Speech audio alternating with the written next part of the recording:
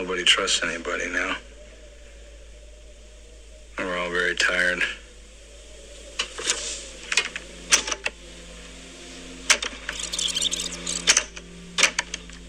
Nobody trusts anybody now.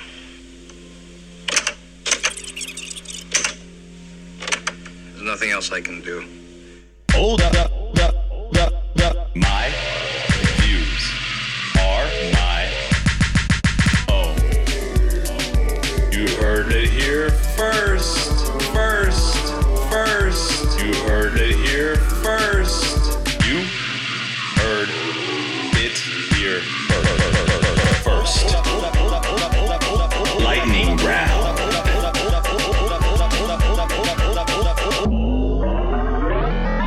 Dangerously close.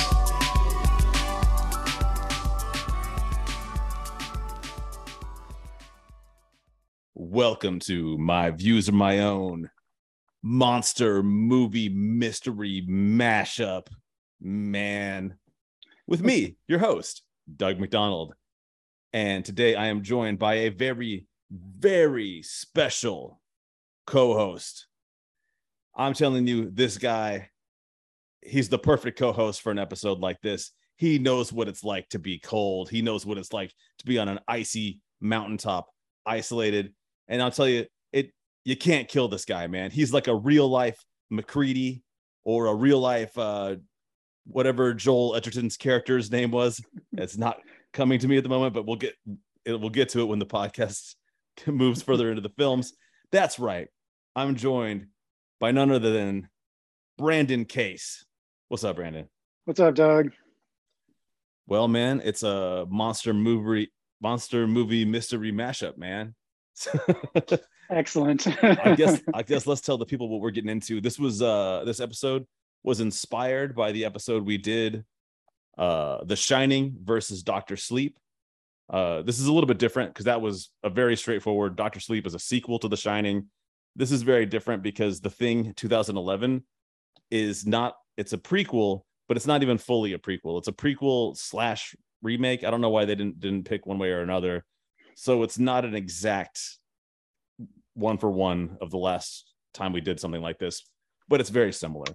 And much like how you've got your fans of Stanley Kubrick, you got your John Carpenter fans, man. It's a passionate group of people. All right, man. Let's start with a real quick. What the hell are these movies, dude? First up, we've got The Thing, 1982, directed by John Carpenter, starring Kurt Russell, Wilford Brimley, several other people. Who else is? Oh, Keith David. I can't believe I forgot to say him before Wilford Brimley because he's kind of a bigger character in this.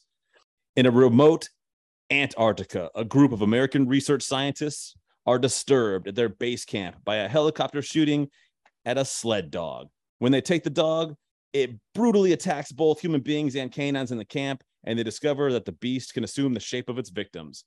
A resourceful helicopter pilot, Kurt Russell, and the camp doctor, Richard Dysart, lead the camp crew in a desperate, gory battle against the vicious creature before it picks them all off one by one. That's a good description.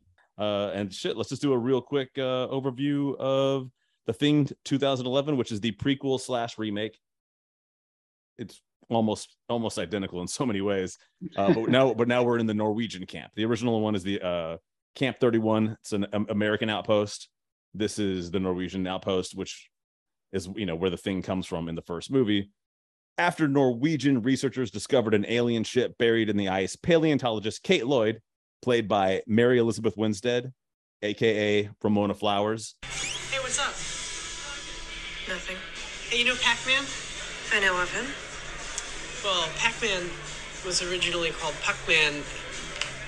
They changed it because, not because Pac-Man looks like a hockey puck. Pacu means flap your mouth. And that they were worried people would scratch out the P, turn it into an F, like. Yeah, that's amazing. Am I dreaming? I'll leave you alone forever now. Thanks.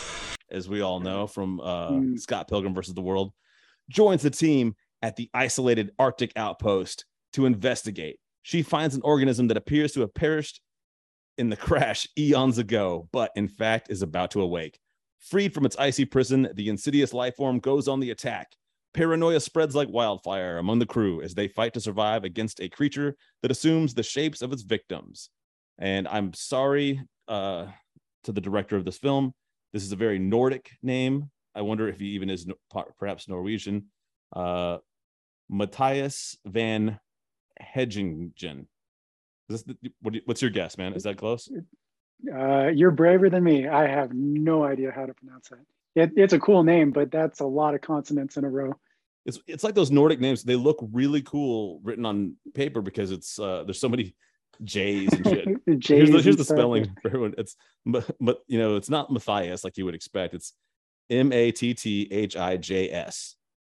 Matthias Van Heijinningen. Hinginigan.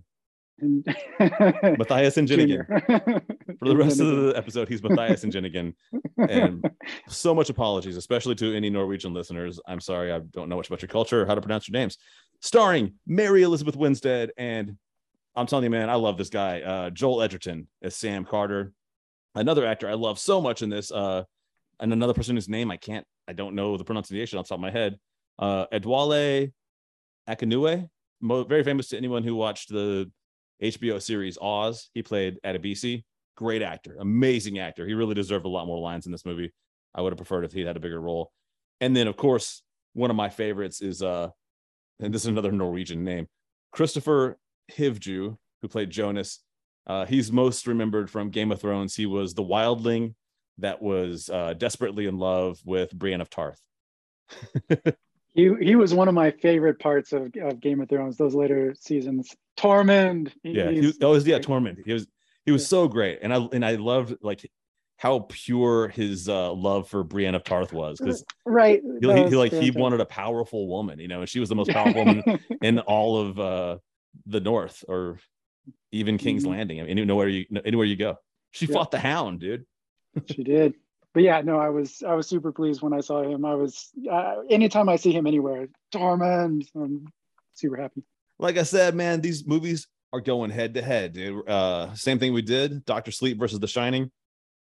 We're gonna say what we like, what we don't like, and at the end, both films are gonna get scored in the fairest way we possibly can. It's a four-tier scoring system. We score on action / in this particular instance, action and special effects are their own category together, because these are both kind of effects-driven movies, especially, of course, the 1982 film. It's what it's known for. Of course, acting is its own category.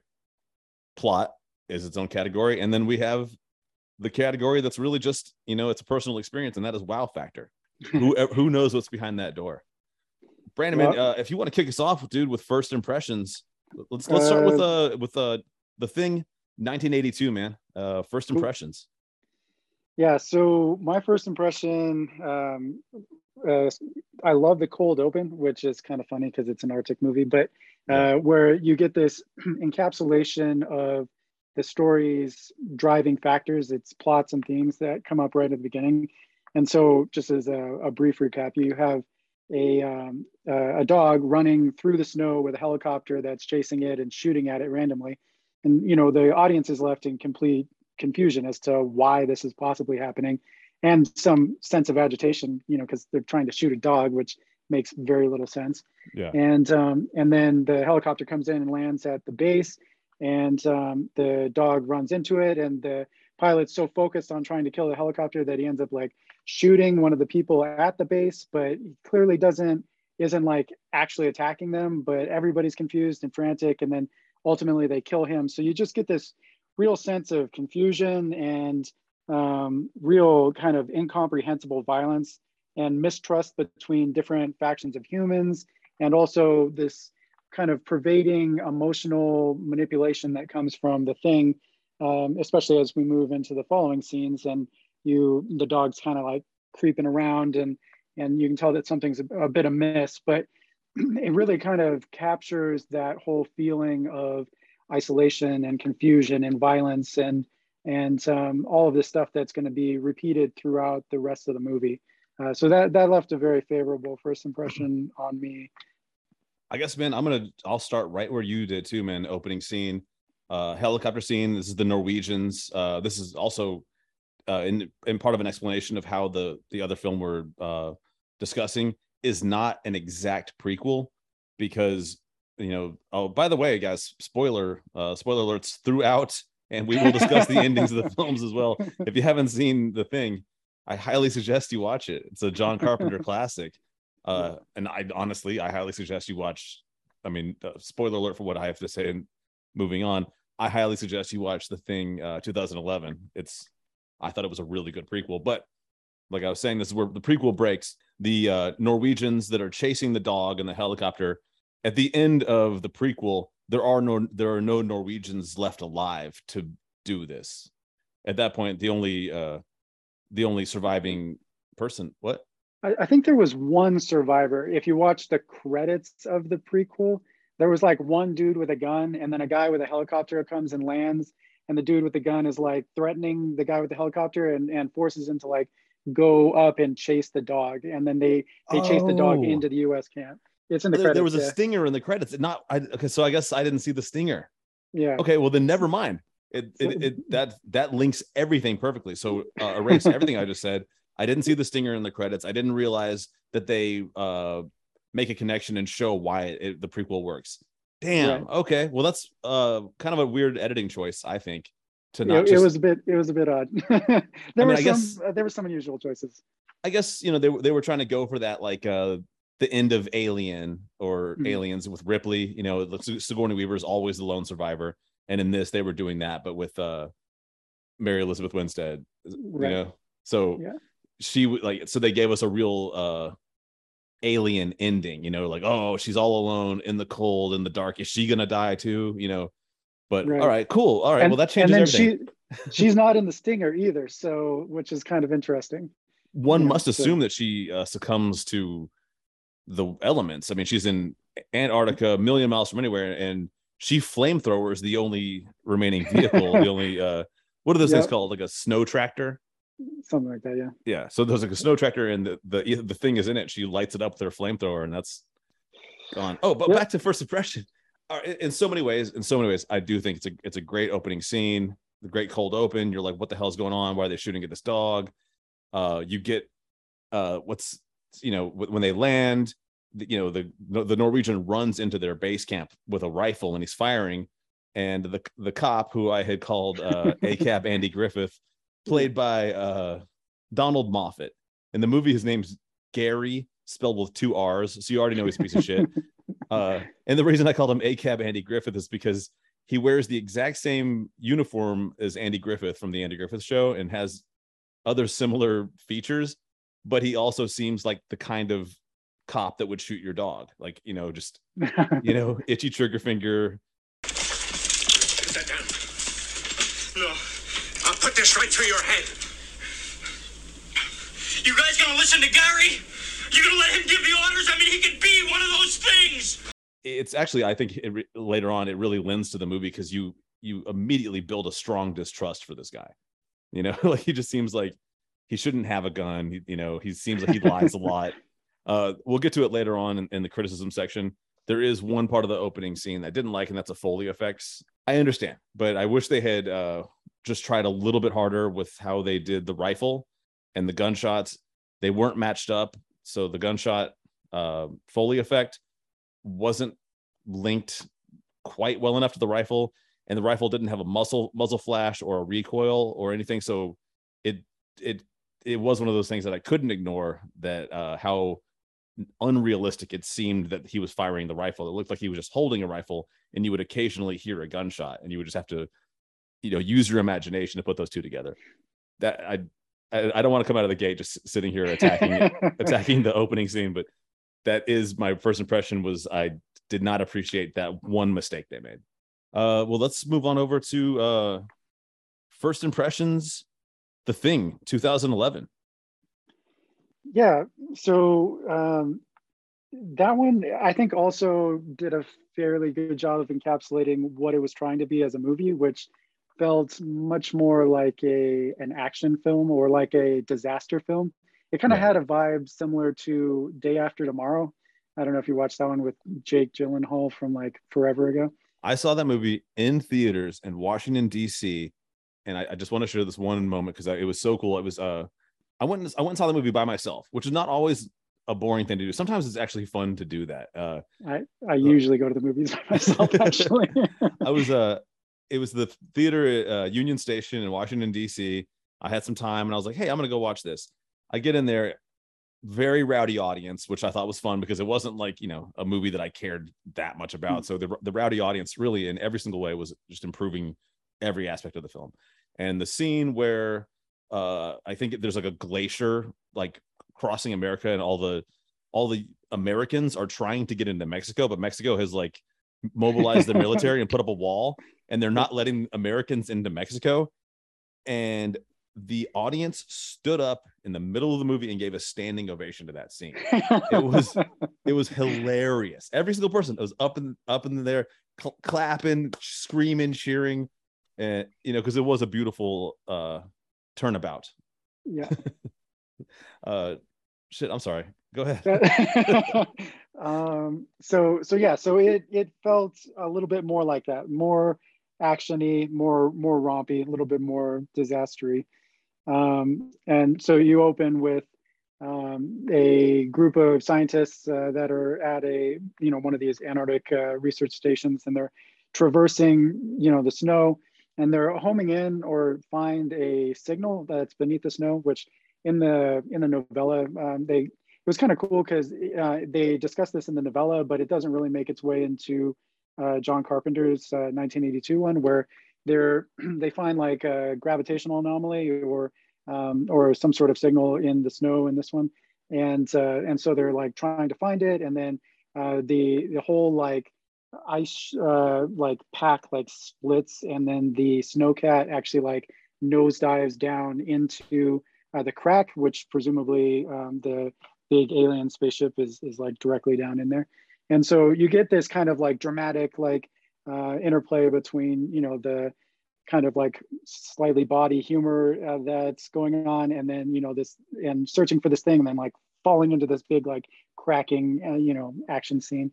So I thought that it did a pretty good job of describing what the movie was going for as well. Yeah, I mean, I want to start basically with the same thing with like what you did, opening scene. Also very cool opening scene, and I think what both films were trying to do was, you're in Antarctica. I don't know where these were actually filmed, probably somewhere in Canada, in the tundra, or who knows, Alaska maybe.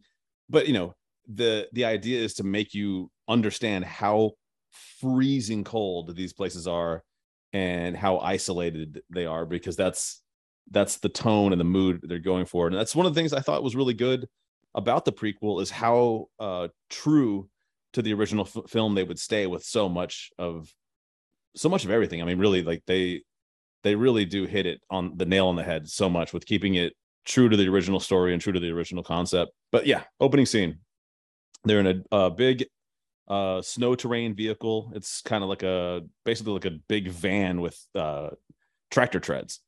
In the front, there's two Norwegian guys with beards, telling a dirty joke.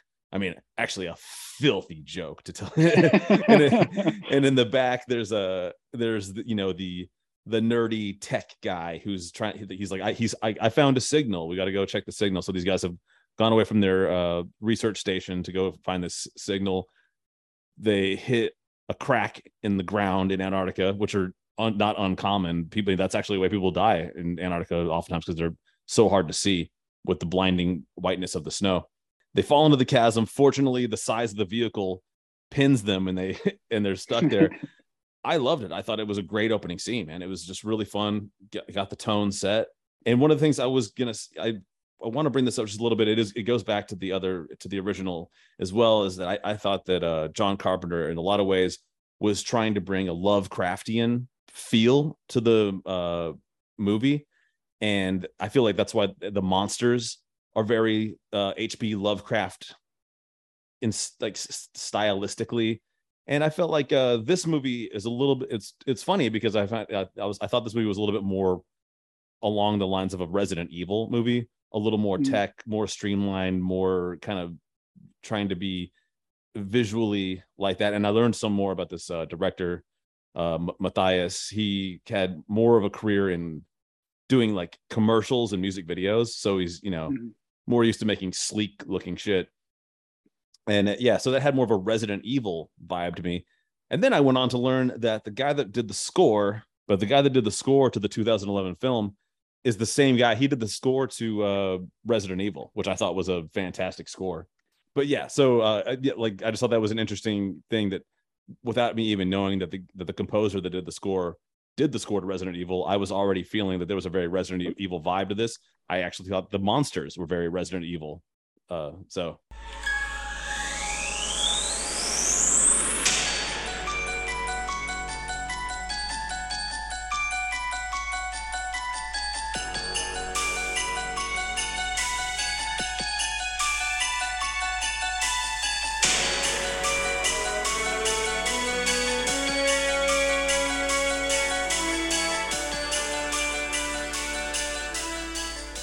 Yeah, I can see that a lot actually, and it does have a very interesting tone. And you brought up the Lovecraftian kind of feel to John Carpenter's. The original novella that it's based on was written in that same kind of science fiction era in like the early 20th century, and so that was definitely kind of the pervading feel in the novella. Is you get this like extreme claustrophobia, and the thing is really it's a thing. It's something that we can't understand, and is super smart and like really doing a great job of screwing with these humans in its attempt to survive. So I think that was a really good parallel, and definitely comes from the original time that it was written, which was ages ago. and I mean, just one last thing on the Lovecraftian aspect of some of this is that the Mountains of Madness, which is one of my favorite H.P. Lovecraft stories that I've ever read, that takes place in Antarctica, and it's just interesting, like these vibes that kind of weave in and out of all these different stories by these different creators and storytellers. So yeah, man. But like I said, they're both cool. The Lovecraftian vibe, obviously very cool. The Resident Evil vibe, also very cool. So I would say, yeah, I think we both had a pretty positive first impression with both movies. I don't know. Would you agree? Yeah, I think so. And they definitely fit different audiences. So I'm sure people will have varying reactions. Like I stray a little bit more towards the artsy, Lovecraftian, like off the mainstream vibe. And I know you tend to go a little bit more mainstream and like really enjoy the action thing, which is why I think that we're pretty well suited to have this discussion. So yeah, I think they both do a good job of being what they are intending to be. Rewatching these movies, and after having had our discussion on The Shining versus Doctor Sleep, I was like, once again, our different our eclectic views are going to once again diverge here. But this is a little bit different because I went into the last episode with Doctor Sleep being, in my opinion, at that time, I was like, this is one of the coolest, horror films I've ever seen. If you could even call it a horror film, I just thought it was just an excellent film, period. It doesn't even need to be genre specific. And I mean, neither does The Shining, of course. But I went into it. I was so surprised after that came out. I thought people were just going to be being like, shut up, man. You can't, how dare you ever say that anybody can come close to Stanley Kubrick. Blown away by the amount of people that were also like, no, dude, Dr. Sleep really was very, very cool, if not cooler than the original idea. Well, hey, man, let's keep, before we get to any kind of criticisms, even though I know I've already jumped the gun on that and bitching about the gun, and there was no muzzle flash, no recoil, and I felt like the sound effects were off. Let's do favorite scenes, man. If you'd like to start with The Thing 1982, man, and bring up Sure. some of your favorite scenes from the film. So if I had to choose, my favorite scene would probably be the blood test scene. One of the Yeah, it was fantastic. The Probably one of the things that the 1982 thing did so tremendously well was the use of suspense, as opposed, because you kind of, again, like you have this divergence between 2011 does a really good job like sinking into that action romp, and then the 1982 is much more about this like real like suspense and body horror that where you're all crawly inside, and it's awful and great. But the this particular scene where they figured out how to test to see whether somebody's the thing, because the thing is going around and impersonating everybody, and it's really smart, and so it's able to exactly mimic people, and it's doing a really good job of hiding amongst the crew, and it's really trying to survive and perpetuate itself without like going out into the open.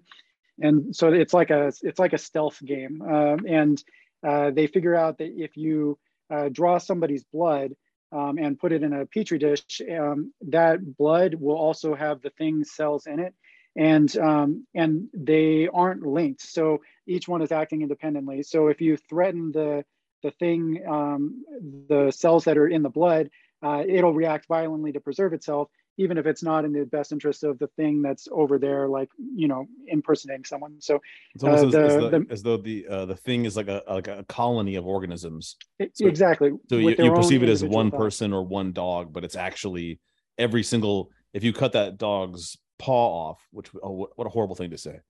But it's not really a dog, man. It's an alien. If you cut the alien dog's paw off, that paw is a sentient and autonomous creature unto itself at that point.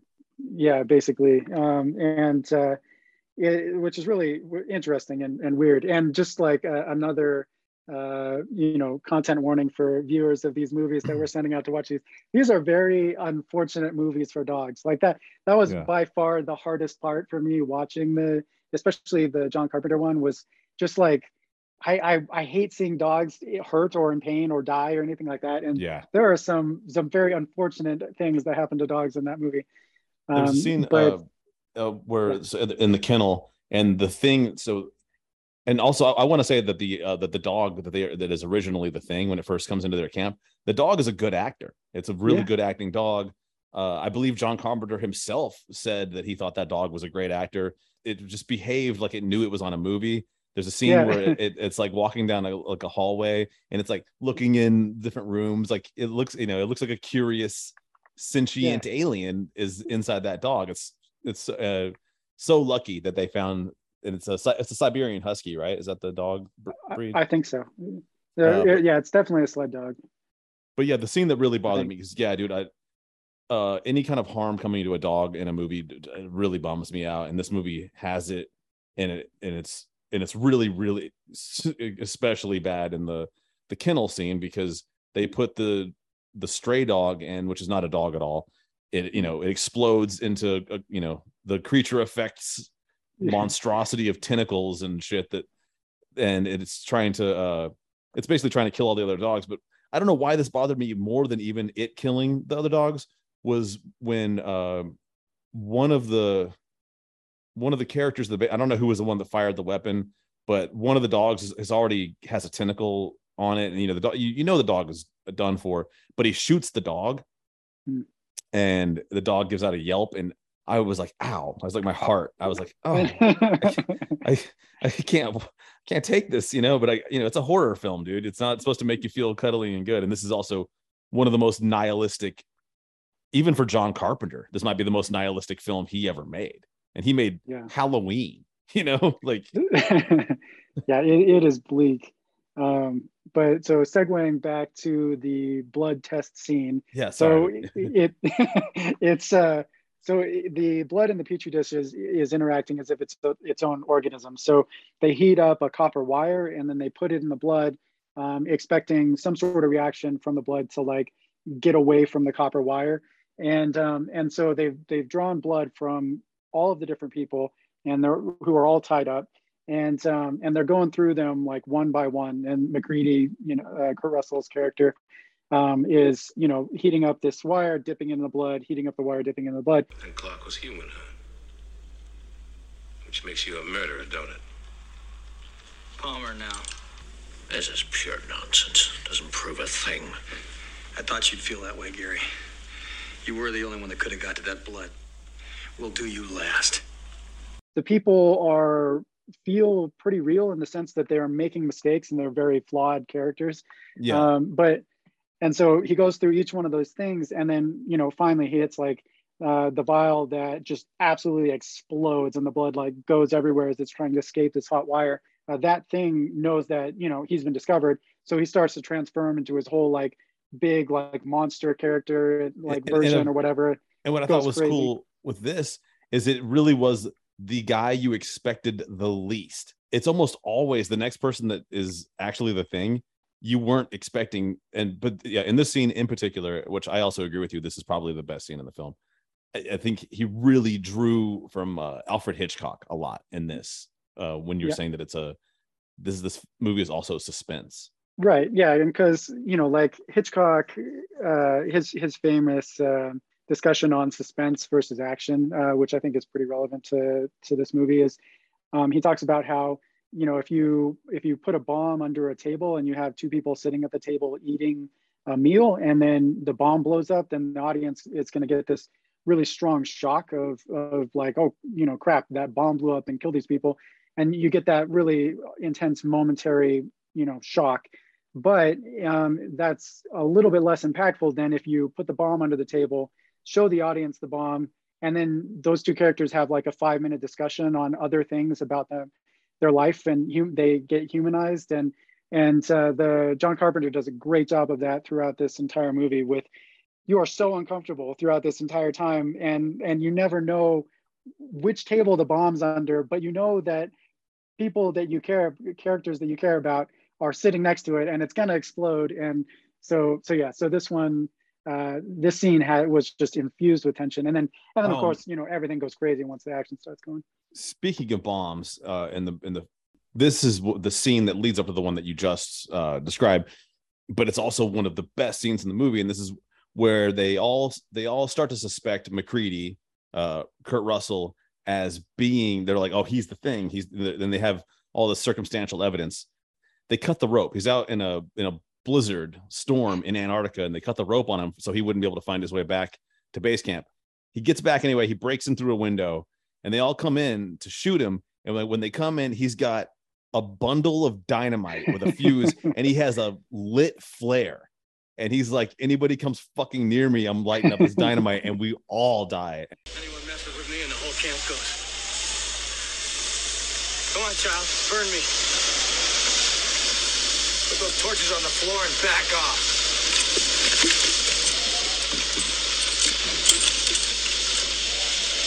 Back off.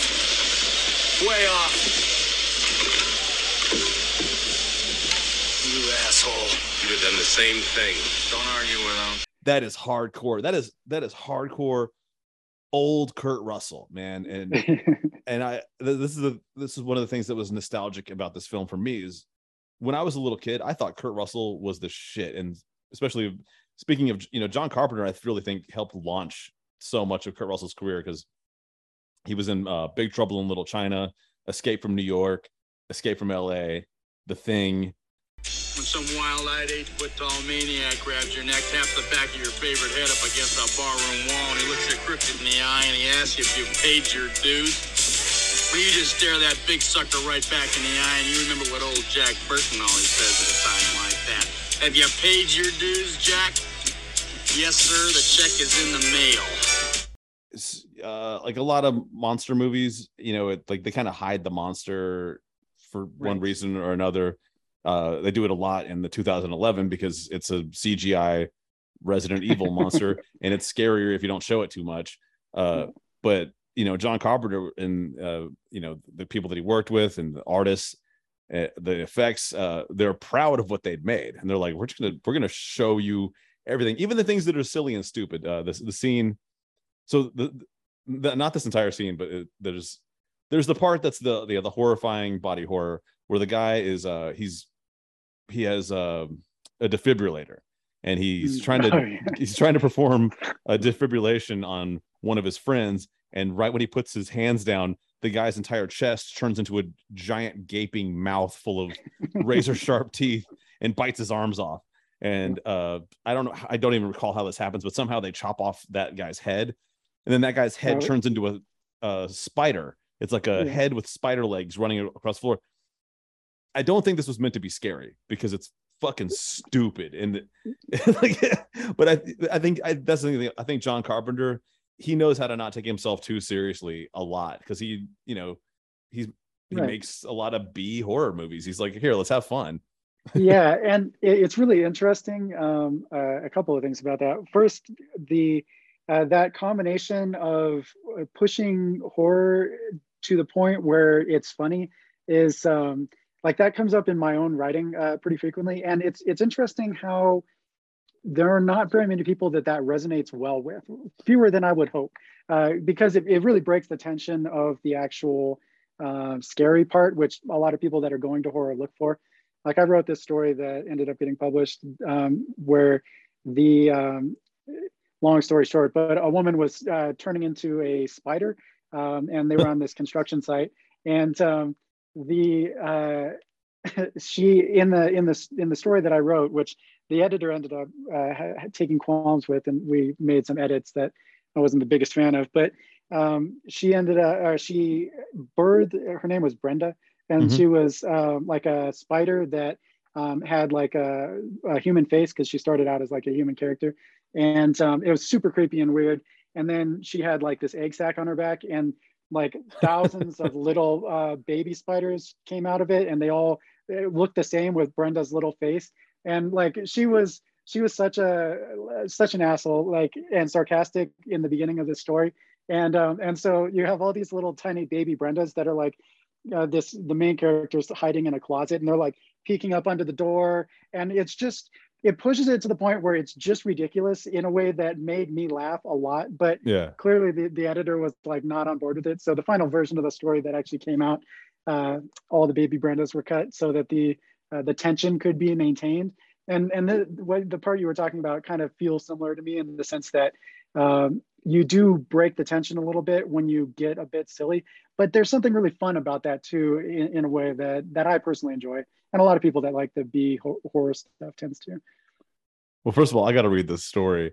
But second of all, what you're saying with the spider head in the film, I think there even is a line. Whoever had the flamethrower, I think it might have been McCready, I think he actually says, like, "Are you fucking kidding me?" before he lights it on fire. Like, but dude, I want to jump back to the other scene that we were kind of agreeing. It was like the second. I guess, like, for some reason we're choosing scenes that are not action scenes as some of the more like with the more Hitchcock inspired, or not so much. I guess the final scene, that's just extremely nihilistic and dark, and it really makes you feel the cold. And this is after, kind of the final battle has been waged, and pretty much everyone's dead. We got Keith David, he's still alive. I keep calling him Keith David. I need to look at that character's name. Sorry, Childs. Okay. By the way, Keith David is fantastic in this. I love him as an actor. I would say my favorite thing Keith David has ever done, he was in Community, and he's such a great comedic actor. But in this movie, he's not trying to be funny. He's just a hardcore dude who wants to kill McCready. Like, him and McCready don't get along. And of course, they end up being the last two surviving people. And for all we know, one of them is the Thing. Is they've been separated. But they're in Antarctica. There's no generators. There's no power. There's no fire. There's nothing. It's night. It's winter. So we're looking at absolute certain death by hypothermia is upon them. And they're just sharing a bottle of whiskey. And they both don't trust each other. But I love the Kurt Russell line. He's like, hey, he's like, I know we still got some shit to work out, but he's like, I have a feeling neither one of us have enough left in us to do anything about it. He's like, so what do you want to do? And he's like, I don't know. I figure we'll just sit here, wait a while, and see what happens. And so they just sit there to drink whiskey and slowly freeze to death. If you're worried about me, If we've got any surprises for each other, I don't think we're in much shape to do anything about it.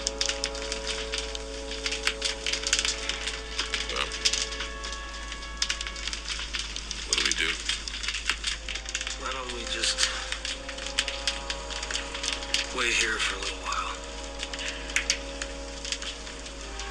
See what happens. What a nihilistic scene, but also so well done, and some of the best acting in the movie. Of course, two of the best actors in the movie are left. I feel like we've really left Wilford Brimley sadly out of a lot of our discussion so far, but we'll get back to him when we get to acting. But hey, man, let's do favorite scenes. The Thing, 2011. Yeah. So for me, one of my favorite parts about the 2011 was because each one, the novella and then John Carpenter's and then the 2011, they all take slightly different tacts on figuring out what the thing is, and they have their own tests and everything. So I really liked the scenes that revolved around that, where basically Mary Elizabeth Winstead's character is Kate. Kate. Okay, so she figures out that like people, anything that's implanted in the body, like a surgical implant or fillings, those inorganic pieces, the thing can't actually replicate. And so there's one. Oh, dude, can I guess? Are you gonna do the teeth fillings? Yeah. I just wanted to jump into that because I feel like, once again, I couldn't agree with you more on what you're selecting for some of the best plot devices and scenes. Okay, I'm back out. I'm bowing. Okay.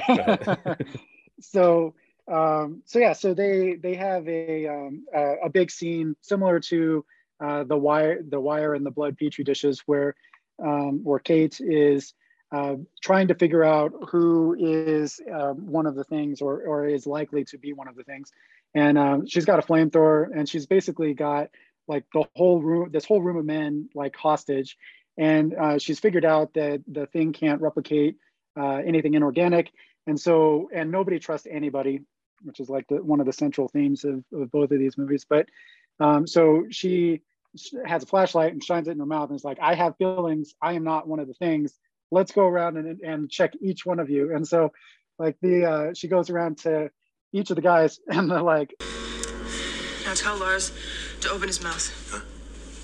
Tell him to open his mouth. Open op schaften Sie da. Good. Now, Lars has feelings. So he's human. It can't imitate inorganic material. Kind of crazy, like blue collar Norwegian like scientist guy or / labor guys open their mouths. Of course, they're just like covered with silver fillings that are very clearly distinguishing them as not the thing. So they get segregated off to one side of the room, and then the like real like asshole scientist guy does not have any sort of discernible fillings, although he he blames it on having porcelain fillings, which was funny for me watching it, because like I have a little bit of pretentious scientist in me, and I have ceramic fillings, and so I would have totally been on the wrong side of that. Oh, yeah, you could have totally been innocent, and you're like, shit, I didn't get metal fillings. I know. Yeah, what a mistake. So I thought that was really cool, and I also like it was a super flawed method, right? Like, so she was able to kind of pull aside basically half of the group and say, you are not the thing because of this particular reason, but that left half of the group that was innocent or not innocent, but still had the potential of being the thing. And so it was very imprecise, which I actually kind of liked, that it was an incomplete method, and that helped to carry some of the tension forward. And like I was saying with McCready in the previous one, like that element of making the wrong decision when you're just killing people because you think that they're an enemy is one of the more interesting and subtle tension pieces in this. And so that kind of maintained a little bit of that sense through this scene before everything kind of opens up and explodes. And just to annoy you a little bit, that and then the earring scene, but I think you probably wanted to talk about that one. Oh no, you go ahead. I also, the earring scene on multiple levels, do I think that is a great scene in a film, and okay. I might add a little bit of my own just spins on it after you're done. Yeah. Well, I'll sketch it in, and then you can fill in some of the better parts. So, so at the very end, and this has been the kind of mechanism that Kate has been using to determine whether people were the thing or not. But you get to the very end, and it's her and Joel Egerton's character in the Snowcat at the very end, and they've escaped from the ship, which they've blown up, and so this is like their opportunity for salvation. They're talking in the thing in the Snowcat, and she notices that he actually, instead of he's had his ear pierced throughout the entire thing, and as anybody who from a slightly older generation will know, like, you're supposed to have one side of or in the 90s, you were supposed to have like one side of your ears pierced. Like that had quite a bit of social commentary on who you are as a person. Yeah. And so she notices that his earring is actually missing, and then he like reaches up to touch where it should be, and he actually touches the wrong side, and she's like, bro, you're still the thing. And then she torches him, and in the process torches the Snowcat, which is her potential for salvation, and like just it's like, whatever, we have to she has a little bit of the MacReady in the sense, and the other scientists, in the sense that being willing to self-sacrifice in order to keep the thing from spreading across the entire globe, because it is like an existential threat to humanity, which they get into, I think, in both of them, but I specifically remember the 1982 scene where they have like a computer making projections on how fast the thing will just take over the entire planet. And it's like this huge existential threat. And so people are willing to like sacrifice themselves and like go down with it. And so, and she realizes that, that it's not safe to bring him back with her because he's probably the thing, and then torches him and her own vehicle on the way out and decides to freeze to death. So. Yeah, no, great scene. Great fucking scene. I would have noticed it too, especially if I had been alive and an adult at that time and been like, why did your earring? I would have noticed. I would have been like, your earring's in the wrong ear. It was ubiquitous back then, and having been, a boy with an earring in the 90s, it was like ubiquitous. It was like you either pierce both your ears or just your left ear. And that's just like, it's same thing with watches. Everybody, watch goes on your left arm. It's even like an idiosyncrasy. I kind of like, I don't wear any kind of jewelry of any sort anymore, but for the longest time, like, so I had, I would only adorn the left side of my body. So it's just the kind of thing I would really notice. I had, an earring in my left ear. I would only wear a watch on my left arm. I would only wear bracelets on my left arm. I only have a tattoo on my left arm. So I don't, it might be personal to me, but I feel like they're, like you said, for millennials, a lot of people are going to really like the earring catch that she does. It doesn't seem far-fetched or like that it's a minute detail. You'd be like, oh no, she would have caught that, especially in that time period. Yeah, it was a big identity signal to other people, and everybody was very aware of that. So, Can I bring up a Joel Edgerton scene that you wouldn't think I would bring this up as a great scene, but I like what it does. It's a great plot device to show that he's a good guy. And so late, it's also it hurts at the end when she flame throws him. You're like, oh man, there's ships in the night, because you really, you kind of hope, you're like, maybe this scientist is gonna end up with this rough around the edges helicopter pilot. Maybe there's a chance, but alas, his earring was in the wrong ear. She lit him up. But there's a scene. So when he's flying them into base camp, and he turns around and he sees her and he's like, oh, she's an American, and they're like, yeah, and he's like, turns around and tells her to put her headphones on so that she can hear him over the rotors. And he's like, excuse me, I have a problem. I have a question I want to ask you. And so you immediately, you think, oh, this guy's going to hit on her. It's going to be awkward and cringy. I almost, I thought it was going to be one of those just movie tropes where he's like, hey, and tries to like hit on, and then she shuts him down hardcore. And she's like, I'm not that kind of girl. Like they set you up for that kind of trope. And I'm like, ugh, this is terrible. But then instead, and you have to remember, because they filmed this in 2011, but this is supposed to be 1981, because this would have been the year before the John Carpenter film. For this to be the prequel, this would have had to have been the previous season. So, or I guess this could have been 82. It's summer 82. I think it was the same season just before. But Okay, so yeah, it's 82. But yeah, Yeah. but what I realized is like these people don't have iPhones, they don't have internet, all this stuff. So when he's a huge fan of, what is he, a fan of the Lakers or the Clippers yes. or the Jazz? I think he's a fan of the Clippers. He's a Okay.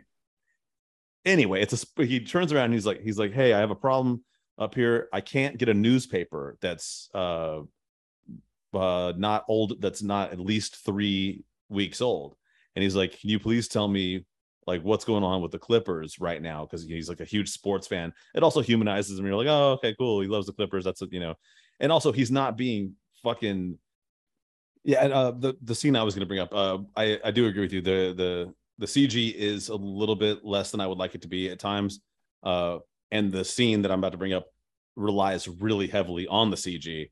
However, doesn't ruin the scene for me. I still think it's one of the greatest scenes in the movie. This is after the point. This is when people are still not listening to Kate. She's like, there's clearly there's an infection. This thing can mimic.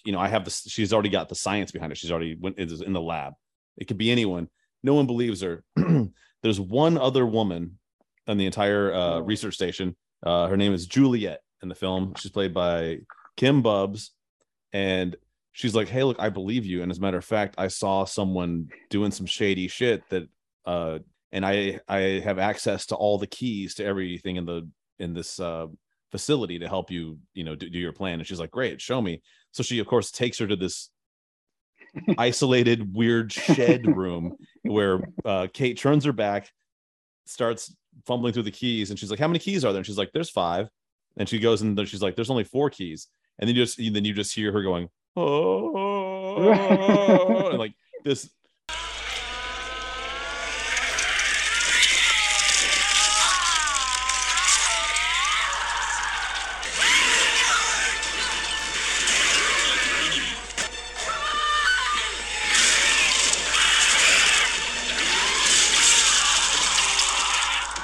Disturbing, awful moan, and you turn around and her body has split into, once again, kind of like the scene with the defibrillator in 82.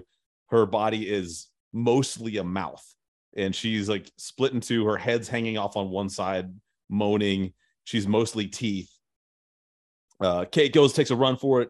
She runs, she's running. Some scientist sticks his head out. He's like, what's going on? She's like, run. And he's too fucking doofus to do it. He just, before he can, get his mind around what run means, he sits there in this giant gaping mouth with this woman's head hanging off the side of it, chomps him to pieces.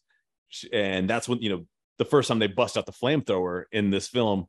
Once again, I love that they took the flamethrowers and they made that an absolute, because the flamethrowers are such an important part of the first movie. And so they stay true, and flamethrowers it is the number one weapon. It's the only real weapon that humans use against this creature is flamethrowers. It's the first flamethrower that gets used. Whole scene, fucking awesome. Tons of action. CG's fine, Yeah.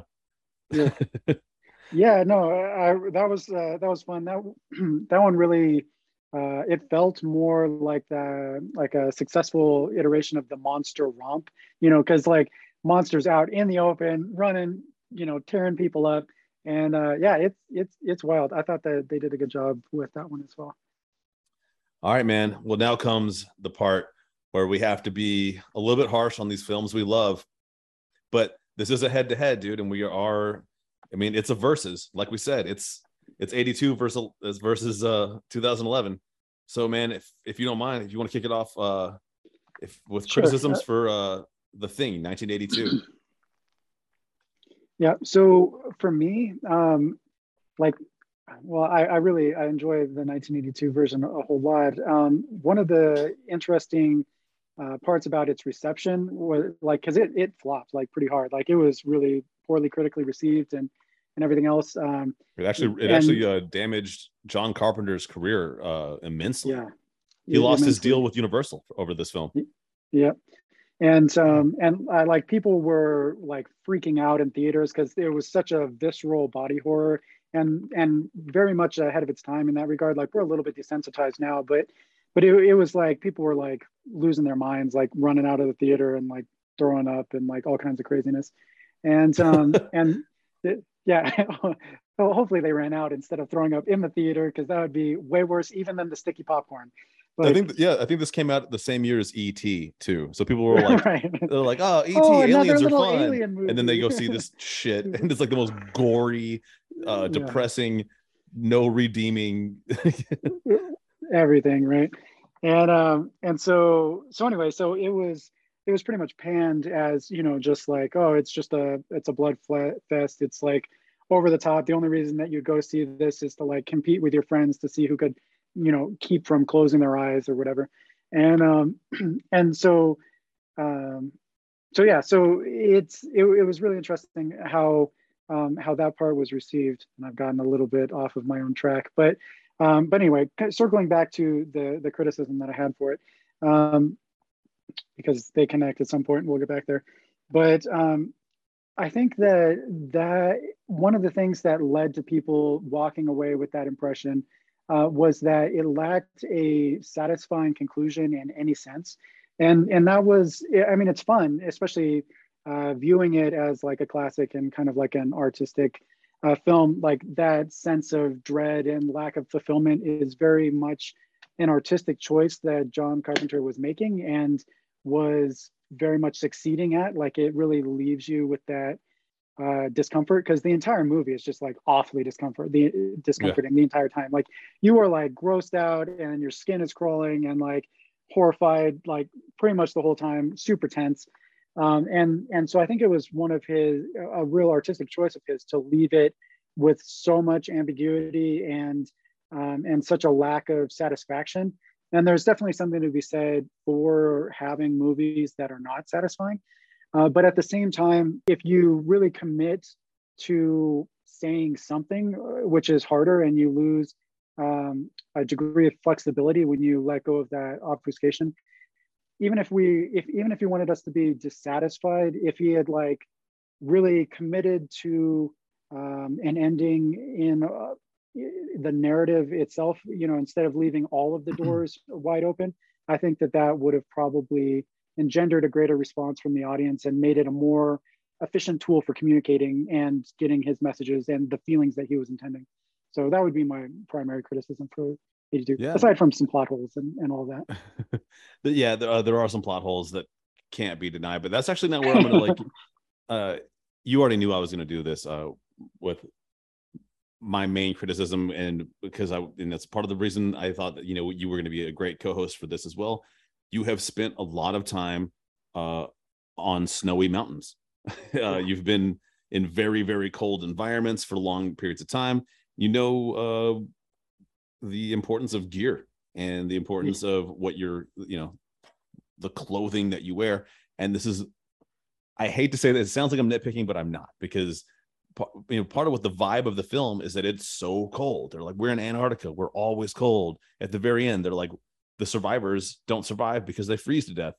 They even go as far as to tell you what the temperature is. He's like, it's going to be 40 degrees below zero tonight, you know. And yet, with all that, we have so many scenes with Kurt Russell wearing a thin bomber jacket and like khaki pants, like just walking around Antarctica dressed like that. And so many of these other guys also wearing absurdly underdressed for that kind of, I mean, that's the kind of weather that freezes you to the bone. I mean, you lose fingers, you lose your nose, your ears very quickly. Yeah, very quickly too. It's not just like, oh, I'm cold. You know, I've been very cold. I've been very, very cold before, but I've never been Antarctica cold. And so, yeah, I hate to have to be the guy to say this, but I guess the costume department, and, you know, it's, you know, they gave MacReady a cool outfit. He looks like a cool dude, especially for the 1980s and that style. Right. But sadly, that is not how you dress in Antarctica. Maybe like indoors you could dress like that, but he spends so much time outdoors, and his winter hat is literally like a giant, like Canadian Mountie, like silly, like it's almost like a cowboy hat, sombrero, hybrid. The point is, he would need to be wearing like something with like ear flaps, like Right. it's Yeah, so costume and- department really dropped the ball on what people wear in Antarctica. Right. Well, even more than the costume department, I would imagine it was probably a choice by the producers, because like you get this Hollywoodification, right? Like where like you start with the novella, which everybody is like bundled, and they talk about, they're wearing like that bright orange, like puffy Arctic wear that's like legitimately what scientists would wear when they're in extremely cold temperatures. And like that's seeded all through the novella. Like it's very accurate in that regard. And then you go to the 1982 version, and like they've stripped out like a lot of that in order for it to be more visually appealing to their audience, where they don't want everybody in like super huge parkas all the time. Kurt Russell needs to be like flexing his star power and like all of that kind of stuff or whatever. And so they stripped down the layers quite a bit. And then that only continues forward into the 2011. The scene that I remember the most for this particular part was the first time that they go into base camp. And like in the 1982 version, they're wearing kind of preposterous thin clothing, but you can tell that the pants have like a little bit of insulation. Like they have a little bit of that puff, like you see when people are doing recreational snowboarding, where like it's got a little bit of insulation. Yeah, for but sure. It's not appropriate for Antarctica, but it's by any stretch of the imagination. Exactly. But you might see it at a ski resort. And then in the first like shot in Antarctica in 2011, a lot of the scientists are wearing basically skinny jeans, where like the fabric is straight, which means like there is like no insulation in there. It's like a single wall layer, right? And like with those kind of temperatures, you would be toast like super fast. Like it would burn. It would feel as though you were burning. That's how cold like the kind of cold experience is like. It's super awful. Like unless you're like, for me, it was interesting. The background that we've alluded to a couple of times being that I just recently hiked the Pacific Crest Trail from Mexico to Canada.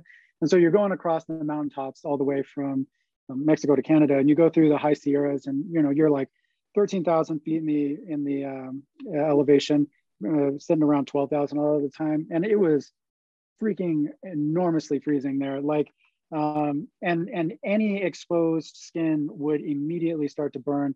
We were one particular day, probably my coldest day on trail. We were going up to Mather Pass, 12,000 feet. The wind is just absolutely howling. And I literally had cloth covering every inch of my skin, except for just like the tip of my nose, because I couldn't get whenever I had a buff that was wrapped around my face. And anytime that it was covering my nose, all the air would go down and it would saturate the buff with the moisture from my breathing. And then that would make it even more cold. So I had to have my nose out. Totally got frostbite on my frost nip on my nose. Like it just like blistered and burned, and it was red, and it swelled out to like 1.5 times its size. Like it was so awful, like the entire time throughout that whole thing. And it got down to like 0 that particular night, and it was just like, or near 0 at least. And it was abominably cold. But that's like still positive temperatures, that's not, -40, right? Like that's, when you get down to those levels, it just gets insane. I have family in Washington, or in Jackson Hole, Wyoming. And my mom tells stories about how she would go out from the shower with wet hair to go to work, and your hair would freeze immediately to where, like, if you were getting into the car and you brushed it, it would snap chunks off. That's like insane. No, it's insane. And there it gets similar. Like she talks about it getting down to about -40 Fahrenheit there. But yeah, that kind of cold, it's like a whole other world, and it kind of has its own rules and physics, and like, which a lot of the general audience probably wouldn't be able to relate to, and they'll probably give these kind of details a little bit of a pass. But if you're going for like actual authentic Arctic wear, like, yeah, it's a little lacking in the Hollywood versions. And that's, I mean, I think you just hit the nail on the head right there when you said Hollywood, that these films, these are, well, actually, I don't know much about Matthias. He might actually be from Norway and have experienced, a good bit of cold, but these are Hollywood films, and Hollywood is in Southern California, where you would never, ever experience anything like this. And maybe you're just, it just maybe it's just slipped their mind that like that, people like us are going to watch this, and it's at times I'm taken out of the movie. I'm watching it and I'm like, dude, put on a parka. Like, what are you doing? You need to have fingers in order to do the tests to solve which person is the thing. Come on.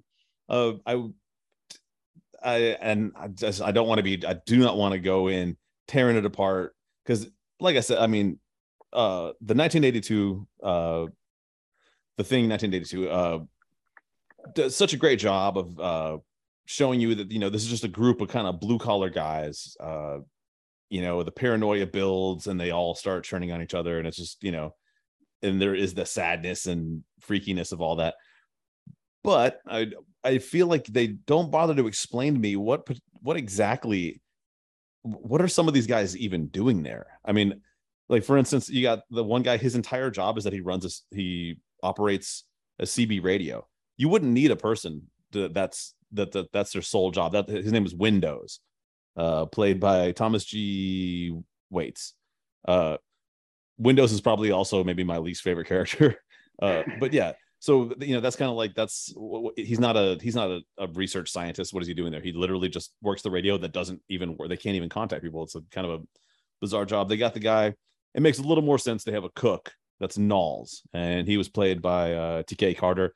I grow to like Knowles more throughout the film, but in the beginning, his whole thing is he roller skates, which I found to just suck. I didn't like that was his thing, is that he was wearing an apron and roller skating through the facility. I was like, this is silly in a way that I don't think it was intended. I don't like the head with the spider legs, silly on purpose. The cook that roller skates, I was like, do you guys think this is how someone would actually act?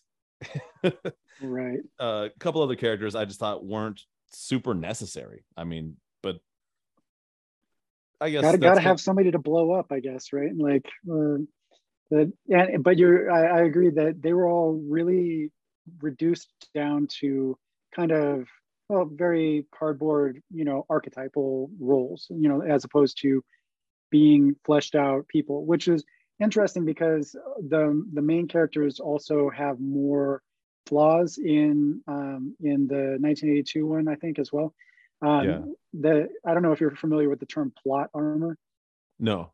Okay, so basically, with a main character in a creative work, because they're the center of the plot, a lot of the time they really kind of have this plot armor where you pretty much know that they're going to make it through. You kind of feel it with Mary Elizabeth Winstead a little bit in the 2011, where stuff's blowing up and she's the only one that's like not getting eaten. Kurt Russell kind of falls into this a little bit too, but there's that sense that they're going to be okay because they're the focus character until the end, obviously. This is one of the few movies that actually breaks with that, to the extent that they'll kill their respective characters, but most of the time they won't. But anyway, in the 1982 one, the main character is like Kurt Russell. Like, he's pretty flawed. Like, he's a bit of a dick. He disses on Norway quite a bit, I think. I forgot we didn't even bring that up. It's one of my favorite things about him is his absurd.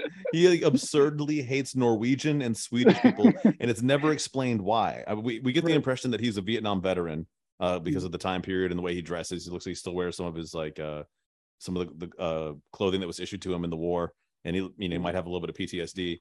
But the fact that he hates Norwegians and then Swedes. What? Yeah, like it was because he keeps referring to the Norwegians as Swedes throughout the entire thing, right? Like, he just doesn't care where they're actually from whatsoever.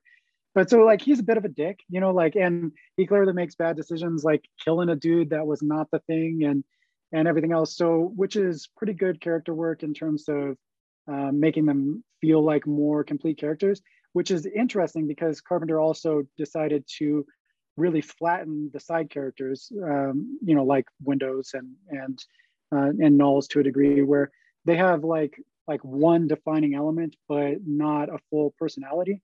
They're mainly there to be part of the source of tension and fodder and have something for the thing to eat or to have Kurt Russell kill or whatever.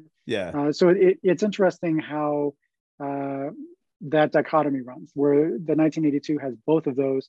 I feel like the 2011 probably has a little bit more of a center in those, where the main character isn't very flawed at all, but the other ones don't feel as boiled down to a specific trait. So it's an interesting point to bring up. And I guess one thing that this is not a criticism. It's actually, it's one of the things. It's one of the plot devices in the 2011 that I thought was really good, and that's Ulrich Thompson's character is he's the billionaire doctor that puts the whole thing into place. And I've like I said to you before, what I liked so much about that is that the blame lies almost solely on a narcissistic billionaire. And that is so fucking real to me. It's more real to me than the monster, because it could have been anything. They could have found something in the ice. And when he makes that decision where he's like, oh, I'm going to drill into this. I'm not wearing a hazmat suit. We're not taking any precautions. We're just going to drill into the ice. Even after the scientists are like, hey, man, you don't know what kind of biological hazards you might be exposing us to. And he's like, I'm a billionaire. And it just, it's like how when Elon Musk, when those kids were trapped in that cave, and he wanted to build like a Tesla submarine. And when people called him stupid, he started calling the guy that was the soccer coach a pedophile because just as he was mad, lashing out because he's like a giant, billionaire child. Mm-hmm. As you can tell, I don't much care for billionaires. Anyway, I just thought it was great. It was great that that Ulrich Thompson is, it's the billionaire's fault. It's a good plot device that really, really works for me. I know we're in the criticism section, but I'm bringing up the and that it was really aimed, I think, to appeal to that sensibility that you were just describing, in the sense that there is a villain to hate. So there's a monster that romps and a villain to hate. It's really built to be a much more satisfying movie as opposed to the 1982 one, where there's no real villain. Even like when I think that they get into a little bit, like the thing is more of its own character. It's not like in the 2011, it's more like a force of nature, like a crazy monster violence thing. In 2000, in the 1982 version, it's more of a character that's trying to like sneak around, and it's intelligent and almost a little bit scared of being discovered. It's trying to like preserve itself through this situation that it wasn't able to escape originally, because that's how it ended up in this mess anyway. It crashed its ship into Antarctica and got frozen, and so it doesn't want to get frozen again. It needs a portal out to the outside world where it can actually flourish, and so it's being more hesitant, it's being more cautious, and then of course like the novella was even more of that. But so you don't really have like an antagonist to hate. Even the thing really, and it's part of what lends itself to that non-satisfyingness, and I think they really corrected for that, maybe a little bit too far in my personal perspective, but I think a lot of people would disagree with me in terms of making 2011 feel much more satisfying by having hateable protagonist, and the thing is kind of like black and white, evil, unthinking monster, and everything's kind of a lot easier in that regard. And so I'm totally on board with that. Really pretty fun and easy to hate the billionaire, asshole, who's also a patriarchal guy who's like, being a dick to our main character, all that kind of stuff. Like it was, that's why I had the gall to even suggest that we do this comparison. A lot of people will be like, how dare you suggest that there's a film, prequel, remake, whatever you want to call it, of a John Carpenter film that that dares to be questioned. Hey man, I'm questioning because like I thought 2011, it's a fun film, super fun.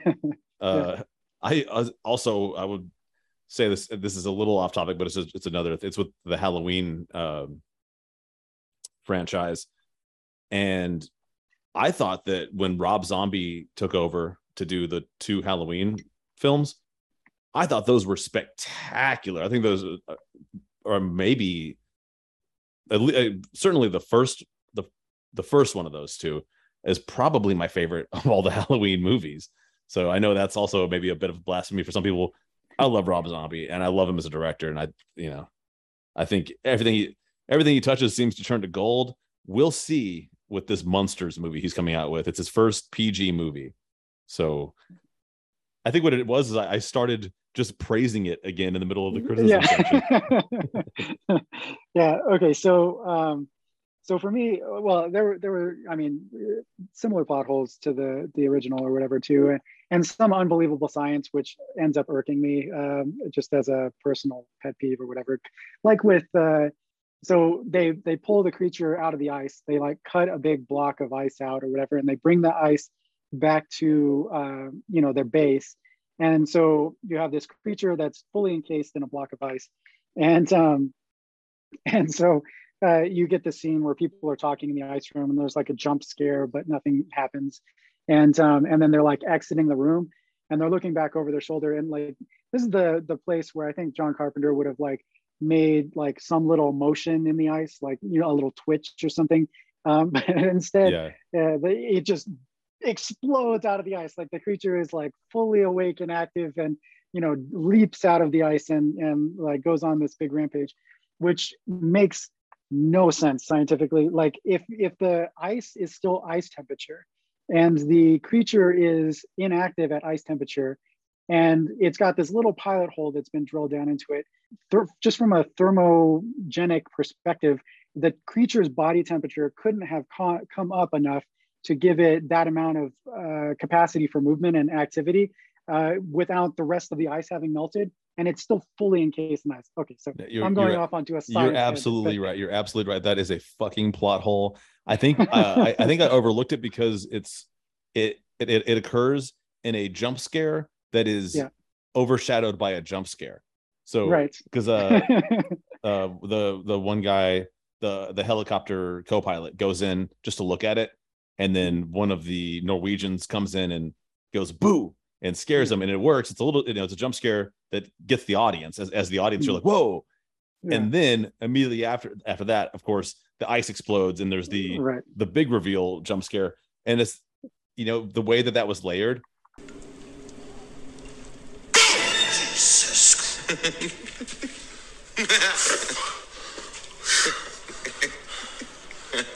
Screw you, man. Son of a...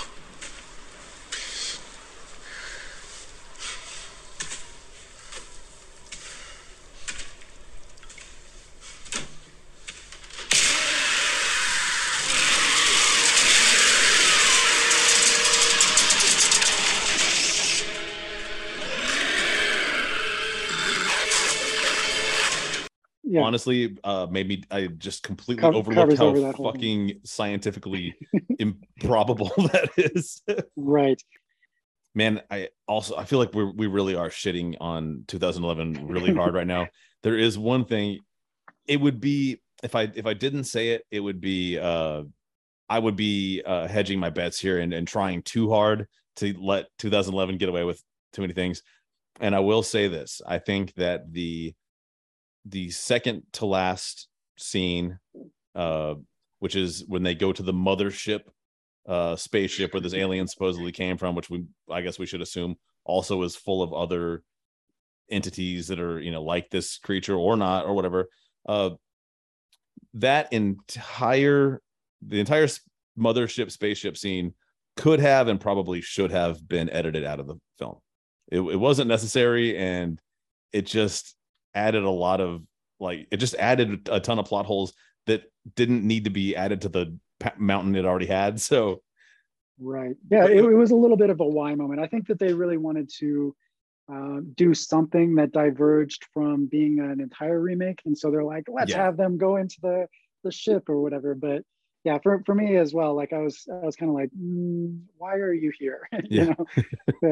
But at the same time, as I was saying a little bit earlier, like it's also 2011, I think, was built to be a fun movie. Like that was much more of the emphasis, instead of being this like horror, like body horror, like discomfort bonanza that the 1982 version was. Like it was a romp, and it was fun in its own right in those regards, despite its flaws.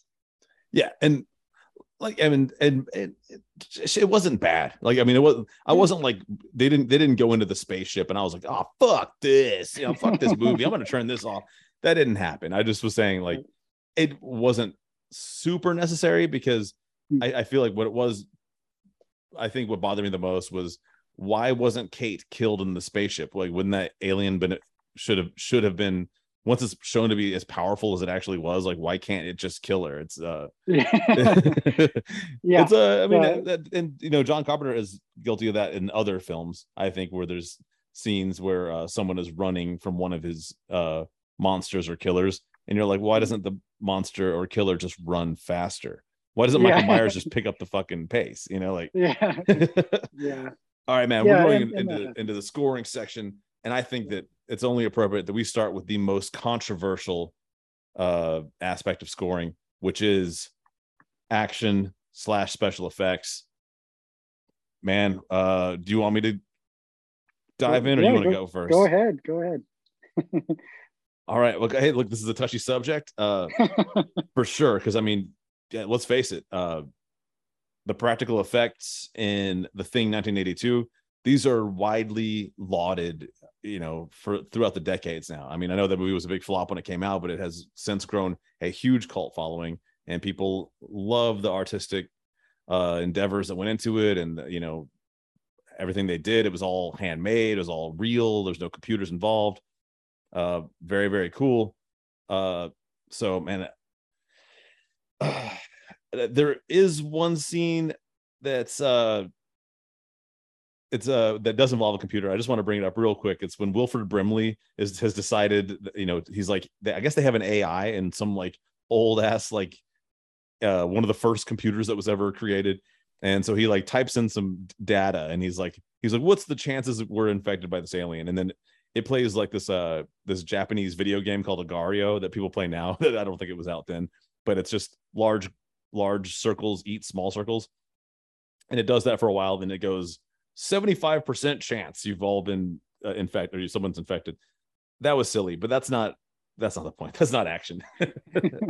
Man, I'm gonna give action's good, man, and good action actors. You got Kurt Russell, dude. I mean, he's an action star before he's anything else, for sure, to me. Keith David's excellent. I love the fact that they're using flamethrowers. They were using real flamethrowers on set. Kurt Russell is holding a real flamethrower. He was interviewed and said that there were several times where he thought it was extremely dangerous because it was an unpredictable weapon, and there was times he was like, fuck, dude, I'm shooting a real flamethrower in this movie. Someone could get very, very hurt. So hell yeah, fucking super cool using real flamethrowers. Action's great, man. I'm gonna solidly give. Oh man, there was a couple things I didn't like at the end with the final battle. That's where I'm gonna. That's where the marks get taken when the thing becomes like more powerful and is like coming at him under the floor. Solid 4 stars. 4 stars out of 5 for action for 1982. Cool. What do you say, man? Yeah, I think I can join you there. The practical effects were spectacular in the as an artist, like looking at the layers that went into, like there's one shot of one of like the Thing's corpses that's been partially burned that's on an exam table, and it's like the layers, like, because you have like the baseline structure of the sculpture, and then you have like layers of texture over that, and then like layers of like liquid, like goop stuff over the top of that. And like, anyway, the way that it's built up, it's just fantastic looking. Like they just did a spectacular job. There's actually a replica of that scene in the 2011 that they used with CG, and you can really tell the comparison. Like it's just not even there. But yeah, like the practical effects were great. Kurt Russell is awesome, doing his whole actiony thing, flamethrowers, super awesome. That would be super scary because you have a bomb strapped to your back like that entire time as well, and you can't predict where the flaming gasoline is going to go. And so yeah, I will. I'll meet you there on a solid 4. You know, it was great. It was very much an action 80s movie, and so it gets a little bit over the top and silly, but especially in like the later scenes that you mentioned. But yeah, I thoroughly enjoyed it. Super appreciative of the artistic integrity of like the models that they made and stuff. So yeah, I'll join you on a 4 there.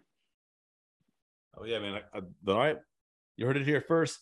Action's a 4. That's a great score. And I don't know if you noticed what I was doing there. I found a pencil. It was the biggest, the biggest fucking mistake I made in the Stephen King episode, is I did not have a pencil and I wasn't writing down the score. I mean, we came to the conclusion was what we thought the conclusion was going to be. However, this time around, I will be able to actually at the end have a solid. We know what the score is.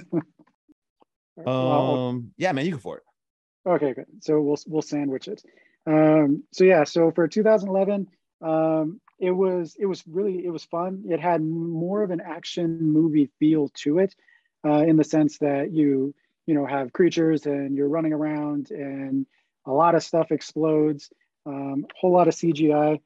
For me, I didn't value it quite as much because the CGI was a little bit unreal. Like when they do the first time in the helicopter and the dude's like face splits open, and it's just like, that is 100% CG. Like, yeah. Anyway, so there was some of that. And then some, of like the inclusions of the action scene in the spaceship felt a little bit superfluous, and whatnot. So I thought it was fun and worthwhile in that sense, but I'm going to go a 1 star down from my 1982 version, and I'll go with a 3. All right, man. I accept what you said, but I am going to go ahead and chime in here with how I feel. And so much of it is what you said earlier, that this movie is so much more of a romp. It's a little bit cleaner. A lot of stuff I like a lot. There's no Foley effects that I thought were extremely disturbing, like when the gun didn't make sense to me. Like why isn't the gun, why is the gunshot sound just randomly happening? And I didn't even take any points off for that either. I left that alone. It's just one mistake. I didn't even bring up the helicopter scene with the sound editing for the when they're do you remember that part? The sound editing is absurd. How they're able to have conversations without their fucking headphones on in a helicopter. And then they put the headphones on, it doesn't change. So yeah, but yeah, no, we're good. We're good. Have you ever been in a helicopter? No, I've been in quite a few planes, including an acrobatic plane, which was sick. A similar kind of a thing where we were like barrel rolling around. You have the same kind of headphones on, but I haven't actually been in a helicopter yet. I've been in a helicopter, and it's if you don't have headphones on, you would have to scream everything you need to say to the. Whatever. I'm talking action, man. I'm talking action. To me, I've seen a lot. On the comments, people leave and certain things. People didn't think the CGI was great. I think the CGI was fine. It's not. I mean, it's not the best CGI I've ever seen. It's not fucking. It's also not like Avatar. It's not a fucking $200 million movie. So I'm not gonna punish them for not being able to afford like the best CGI ever, because it worked. Go ahead. To that point as well, I think that like I had read that they actually made physical models for a lot of those scenes, and then they actually weren't allowed to use them. There was some sort of higher up decision to go full CG, or for the most part, aside from that rig that I was mentioning. So I don't blame the filmmakers for that either. Just to throw that in there. Oh yeah, that was there are a lot of what you're saying with things with the studio that this could have been a much better film, but the studio really got involved and they did rewrites, a lot of things that didn't need to happen, and I think they detracted from what could have been the final product. I mean, this film could possibly have been a film that everyone would have agreed. They would have been like, oh, this is actually better in so many ways if they hadn't done so many rewrites, like you said, taking away some, like they were going to have some practical effects, ended up having none. So yeah, I hear you there, man. But in your own words, man, it was a romp, start to finish, fun as hell. The flamethrowers were cool as hell. The when Juliet becomes a giant mouth and chases Kate down the hallway and eats the scientist, that's fun as hell to me, man. A lot of great shit. I'm gonna go ahead and I'm gonna throw them a 4, dude. They're gonna get the 4 treatment on action. All right.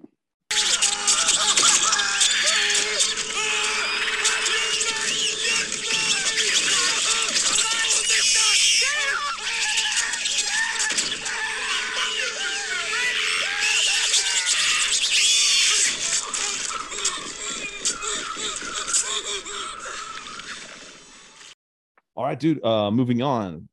Now we're on plot for 1982. Right. Yeah. I enjoyed the plot. I'm assuming that we're probably going to include pacing in that as well. And I thought that this movie was particularly well paced as far as the tension goes. Agreed. Because it simmers throughout the entire thing.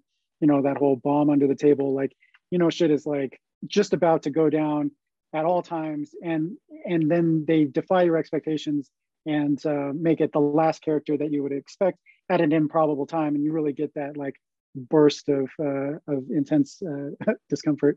And I love the cold open, that whole initial scene of being confused and trying to figure out what was actually happening, and you know, kind of the themes that were running through all of that. And everything else, and then you get lots of fun flamethrower stuffs. There are obviously some holes, and as I mentioned, I thought that the direction that they took the ending, you know, could have been a little bit more sewed up to kind of help stick the landing in a way that would have enabled it to be a vehicle that, you know, more people enjoyed and were able to participate in. I was solidly freaked out like the entire time. Really great tension. So I'm gonna go with a 4 there as well. Wow, you're okay. All right, man. Yeah. 4, 1982 on plot. Shit, man. This is weird because I thought I was the guy that was supposed to be fighting for the underdog here, but I guess not. Because I'm gonna say with the plot. And you know, this is the place where I'm going to overlook shit like costume design and these people should have frozen to death wearing their silly clothes. I'm not going to bring that into plot because that's not really the plot. That's it's aesthetic in a way to me. So I believe it, man. I believe the Norwegians chasing the dog. I believe that ACAB fucking Andy Griffith would have an itchy trigger finger, would shoot that Norwegian without stopping to hear what he had to say, just because he's like, hey, he had a gun, I was scared, you know, even though he was inside a building. So totally the kind of thing like that, that type of cop to me. Also, why do they have a cop? I don't know. That's this is where like this is actually does draw away from the plot, man. These guys, they're so close to a solid 5 with me because I believe it. I believe, you know, these are a bunch of blue collar guys. This is how they'd act. The tension between Keith David and Kurt Russell, fantastic. I mean, I would believe that there would be guys having those problems. I believe they'd take Wilford Brimley, and I believe Wilford Brimley would have a freak out, or you know, the character that he is, and he breaks all their radio equipment because he doesn't want the thing to get away. And then instead of having a conversation with him, they just go lock him in a shed. You know?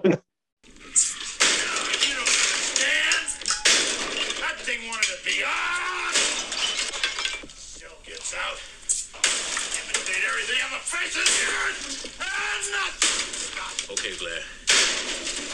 Come on, man. You don't want to hurt anybody. I'll kill you. The plot is fantastic, man. You know, a thing, you don't know who it is. Everybody's freaking out. The Hitchcock feel. They almost get a 5, but there are just some that just had to be plugged, and they weren't plugged. So it brings it down, and I give it also a 4, which is all. I mean, that's a fantastic score. That's a good ass score. So yeah. I mean, I don't feel like I'm being harsh at all when I give them a 4. All right, man. Let's do plot 2011. Yes. So it also follows. I mean, I really like the plot of the novella, which both of these spring from. Like, I think it's highly engaging in terms of the scenario where you have the thing, and then it's like you don't know who it is, and like we get a little bit pulled back sometimes from thinking about like the fundamental scenario of this situation, which is technically plot as well, and yeah, fantastic in that as well. And I really liked some of the elements. I like how it dovetails with the first movie. Like it really kind of gets interesting, the fact that they repeat the 1982 with a little bit of their own twists, and then the two movies mash up together, which makes kind of an interesting statement as well about human nature, and the fact that there is so much repetition between the two movies, that this happened the same way with the same paranoia and claustrophobia and explosion of distrust happened both in this Norwegian camp as well as the US camp, in pretty much the same way. And you could interpret that as a statement towards how these actions and this response is pretty much endemic to the human condition, given this set of circumstances. And I thought that was pretty interesting. And yeah, they made some questionable choices with the that whole going into the spaceship and all of that. But just in terms of the fundamental plot, yeah, it was a romp. It was fun. I would definitely, I'd probably go with a 4, or either a 3 or a 4, but I'll give them the benefit of the doubt for 4. All right, hit him with a 4, man. And then dude, we're like, I mean, obviously we both liked both these movies, so I mean, why aren't they? Why wouldn't they get good scores? Right. Yeah, dude, and like I'd said before, man, with the plot with this one, dude, the fact that it's all a billionaire's fault, I fucking buy it, dude. It's absolutely the little scientist boy that introduces her to the billionaire, and he's a sniveling little bitch. And when she like comes in with the evidence that could have saved maybe all of their lives, when she's like, hey, this is what's happening, like we discovered what's going on, and she's like, hey, you were there, you saw it, you back me up, is a second opinion. And he goes, I don't know what I saw. I totally believe that guy would act like that. Those guys are called nice guys. That's what they're referred to as. Why don't girls like nice guys? Because you fucking don't have a spine. That's why girls don't like nice guys. The fact that it's the billionaire's a piece of shit, while this monster is running, while the rampage is happening. You don't know what's happening. The suspense is great. I love that the blue collar, hard drinking Norwegian dudes are the most trustworthy people, really, that are available to Kate. That's cool. Also, that feels very real to me. And yeah, like you said, it's a romp. It's well paced. I mean, there's so much going on that makes it just totally work for me. Man, I honestly, I mean, like I said, I didn't love the spaceship, but it doesn't ruin the film, and it doesn't make anything else less real. The alien got here somehow, got here in a fucking spaceship. They didn't have to go in it, but they did. I'm gonna just go ahead and throw them a 5 on plot, man. It's not flawed enough to say that it doesn't deserve to say that this is a good enough plot. Am I being too kind? It's your prerogative. Fuck it, man. I watched the movie, and I at no point watching it did I go bullshit. So yeah, that's where I stand on it. Right. We'll throw cool. We'll throw a fucking 4 because I'm being insane if I give that a 5. All right, I'm giving it a 4 on plot. Next up, we got acting. If you're worried about me, If we've got any surprises for each other, I don't think we're in much shape to do anything about it.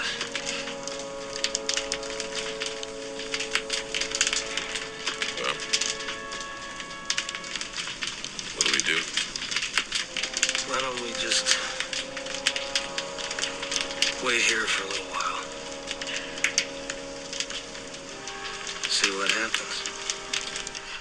Yeah, so for me, like I thought that the acting in the 1982 version was very good. The amount of discomfort and fear that the cast was able to portray was palpable throughout the entire thing. Like they really sold that for me in the sense that, and it conveyed it to me, like it is a very uncomfortable experience, like watching these people go through all of this intense trauma, and Kurt Russell doing Kurt Russell things, like when he's all cold and shaking and has the frickin' bomb, the stick of dynamite and the flare and all of that.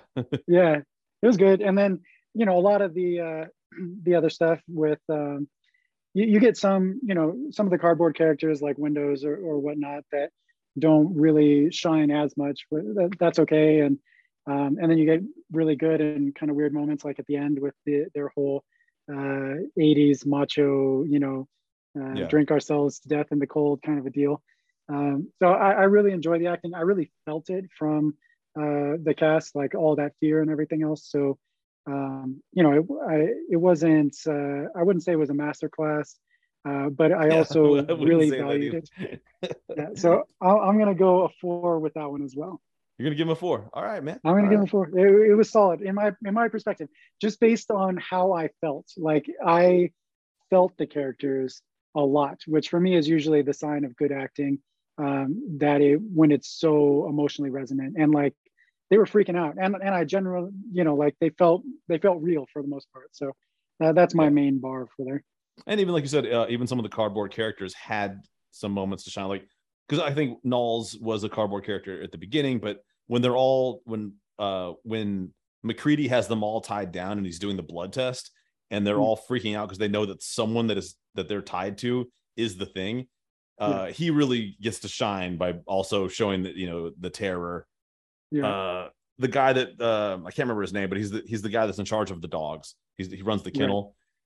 He shows like, you know, he's another character that's kind of like doesn't get much chance in the movie, but I believe he loves dogs. He comes across. I felt that when they were, you know, the thing was in there in the kennel or whatever, and then somebody shoots the dog, and then you get a real strong reaction for him where, you know, he's like, no, what are you doing or whatever. And yeah, he was like 100% in on the dogs. I liked that guy. Like we were, you know, it was easy to empathize with him. And then in the beginning, when they like bring the thing into the camp or whatever, and he goes up and licks the dude's face, clearly identifies him as the dog lover that the thing can manipulate, and goes up, licks his face or whatever. Yeah, he was awesome. I was on board with him entirely. And of course, Kurt Russell, Keith David, kind of carry it a lot. Wilford Brimley is always good. He always plays Wilford Brimley. I don't feel it would be unfair for me to give this movie anything less than a 4. So we're going 4 on 4 on acting. Why not? Cool. All right, let's give 2011 their acting scores. Yeah, for me, it again, like similar to earlier, what was our first category, the action? Like I felt like it was similar. I felt like they did a good job. I really quite like Ramona Flowers. She's great. She's great. I thought she brought quite a bit of charisma and power to the role, you know, because it's really interesting. The original novella, Who Goes There, the main McCready, he is a overpowering character. Like he's painted by the author as being literally like this huge, I think he's like 6'4", 6'5" or something. Like he's huge and like and looks like bronze, like a statue. And they refer to him in all of this language that is like metallic and like inorganic and huge and powerful, and has this incredible sense of presence that's almost a little bit superhuman. And I think Kurt Russell captured a decent amount of that, like the cool factor, although he doesn't have the stature that the original character did. And I think that Mary Elizabeth Winstead captured a part of that as well, in terms of just the out and out charisma for a scientist that's going through and doing her whole deal. You know as well as I do, there are too many variables. Open your mouth.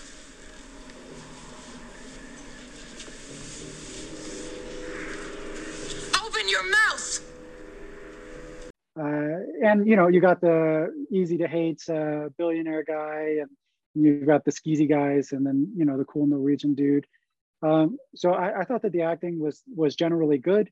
I didn't have a similar sense of really feeling viscerally empathetic towards the characters in the same way that I did in the 1982 version, where like I really felt their terror, like it was palpable to me.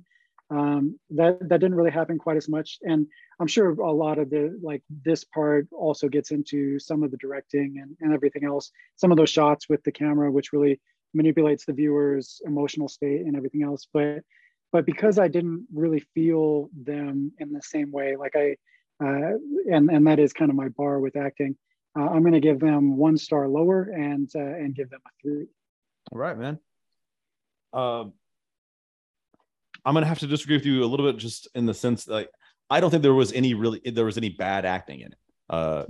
Obviously, Mary Elizabeth Winstead was great. Like we said, we both love Ramona Flowers and anything that she does. Joel Edgerton, really good, really believable for who he's supposed to be. The billionaire Ulrich Thompson does a fantastic job. That actor makes me hate him. And so when you were saying about there being something visceral, I viscerally hate the billionaire scientist. I'm like, kill him first, you know? And of course, my man, the wildling from Beyond the Wall. Tormund, dude, come on, man. He can do no wrong after like all he has to do is be in a movie and still look like Tormund, and I love it. So I am, you know, but of course this isn't Goodfellas. You know, it would be absurd for me to shoot a 5 at this. So I'm gonna go with a 4, man. And now we are down to wow factor, and man, shit, dude. Tell me what you think. Wow factor 1982. This is a completely subjective category. Wow is what I think about that. The fact that this has become a classic and kind of transcended, it kind of like, I can't actually think of a really visceral body horror kind of movie from before this. Like it kind of was breaking out into its own little subgenre, at least as far as popular culture goes, from what I know. It's and has lasted throughout this entire time. I had a profound visceral reaction to this movie, especially the first time I saw it, because I was much younger and was like horrified and so uncomfortable, like the entire time, in a masochistic way that I really actually do kind of enjoy. It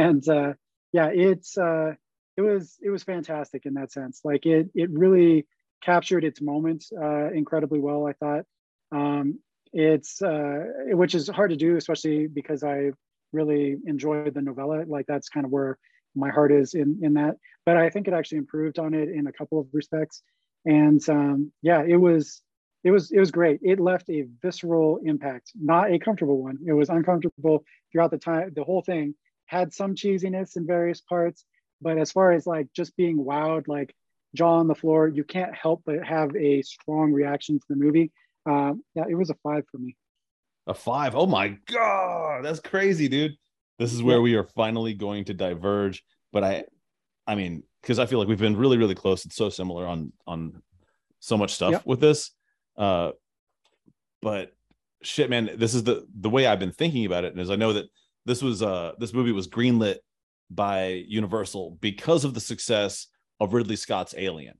They're like, oh, people do like a scary alien movie with a nihilistic ending, and you know, lone survivor, you know, or no survivor, you know, perhaps we don't know if anyone lives. That's how they end it. And then of course it failed so much in the theaters, and that could have been due to so many aspects. Could have just been the way people felt at the time, and people maybe just didn't want to be depressed in 82. I guess we're going through a lot. Also, there's the fact, you know, I don't know if you had heard some of this. I think John Carpenter brings it up himself. This is at the height of the AIDS epidemic. And that's a lot of like what's going on here is, you know, because that's when people didn't really know what AIDS was. It's a disease. It transfers person to person. A lot, you know, it's kind of like, I don't know if it's inspiration even for this, some of the way what the film. Well, I mean, but I think wasn't. wasn't for the 1938 original short story, which was really almost exactly the same. So Okay. That's kind of an unfortunate parallel. Well, I'm only saying it because John Carpenter said it. I Right. it didn't even dawn on me. But I mean, also I wasn't, there. But here's the problem for me, man, is that I immediately, when I found out this was greenlit by Universal, because they're like, hey, Alien was fucking the shit. Everyone loved it. You can do this. You can do it with not too much of a budget. Go ahead, go for it, John Carpenter. I felt that I was obligated to compare it to Alien for wow factor. Alien is a five stars wow factor movie. There's no doubt about it.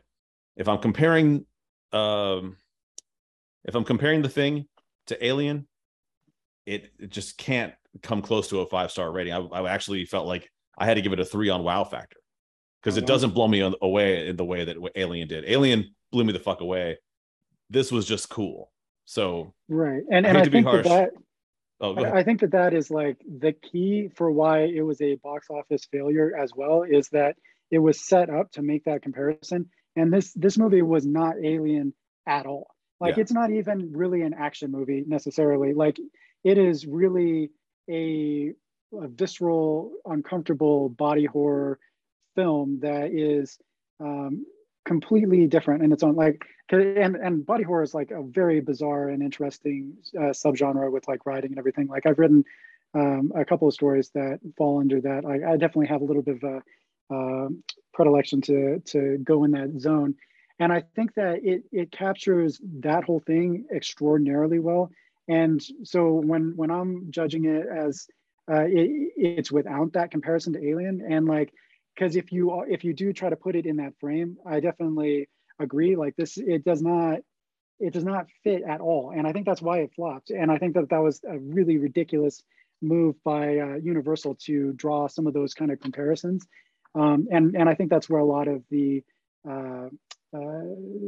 people's opinions, especially early on, really stemmed from. And so, yeah, I totally see where you're coming from with that. And it is not Aliens or Alien or. Well, see, that's the thing, is also Aliens. That is possibly, I mean, it is in my top 10 favorite films of all time. So that, once again, we're talking about wow factor. I just can't be giving away 5s, because part of that, I believe, is rewatchability. I watched the original movie Alien, who knows how many times. I've watched the movie Aliens just an absurd number of times. Because those are 5-star wow factors. So I'm going to go ahead and I'm going to say, hey, this movie's cool, right, but it is the best I can give it is a 3 on wow factor. Cool. All right, man. Final scoring is wow factor on The Thing 2011. Okay, so for me, it's kind of the inverse in terms of because and again, a lot of this does come down to taste as well. Like I really liked the kind of niche art value of the 82, and I enjoyed the 2011 version as a fun movie. Like, I thought that it was cool and a romp, and there were some parts in there that I really definitely enjoyed. And it was kind of interesting and fun to have a female horror antagonist or protagonist that's not like falling under some of the unfortunate tropes that genre has taken. Yeah. She did a pretty good job of being the action hero and being in control of the situations, like that, like the scene that we mentioned with the Billings. I was going to say, at no point during the film is she running down a hallway in high heels screaming. Right. Like, that fucking doesn't. And so good for them. Yes, good for the creators of this film. yeah, and she's very much in command. She's got a flamethrower, not afraid to use it, controlling all of these dudes and going through all that. And then you get the fun elements of having a protagonist to hate or an antagonist to hate, and doing that whole deal. So for me, it was a fun movie, but more forgettable than the 1982 version, which I also probably wouldn't rewatch very frequently. Yeah. But it's but yeah, I think which is interesting too. I think that 2011 is probably more rewatchable than the 1982 version, just because the 82 is such an uncomfortable experience that I don't want to go live there. Yeah. It's good to have experienced that, but I don't want to really go back to it. And then the 2011, it's something that I could see having on in the background. And so, so yeah. So for me, I'm gonna definitely give it like a star down from the 1982 version. So I can go with a 4. Like I think it did what it was intending to do pretty well. Like it was a fun action romp and enjoyable in its own rights. But for me personally, didn't have the same lasting artistic impact where it really kind of changed the way that I view the world a little bit. Like the 1982 version, it kind of sets my bar for the uncomfortable, like revulsion, tension. Like that kind of is my high bar for that particular set of feelings. And the 2011 one, it doesn't really, it's fun and doesn't set any new bars for me. So that's where I'm coming down a star on it. All right. So what you're throwing a 4 on? Yeah, a 4? I can go with a 4. I think it did what it was intended to do very well. Well, man, I think I'm going to surprise you here. Okay. Because yes, rewatchability. I am far more likely to rewatch this one than I am the original, because especially it's something you can have on. You could like fuck around on your phone and watch this, and it could be on.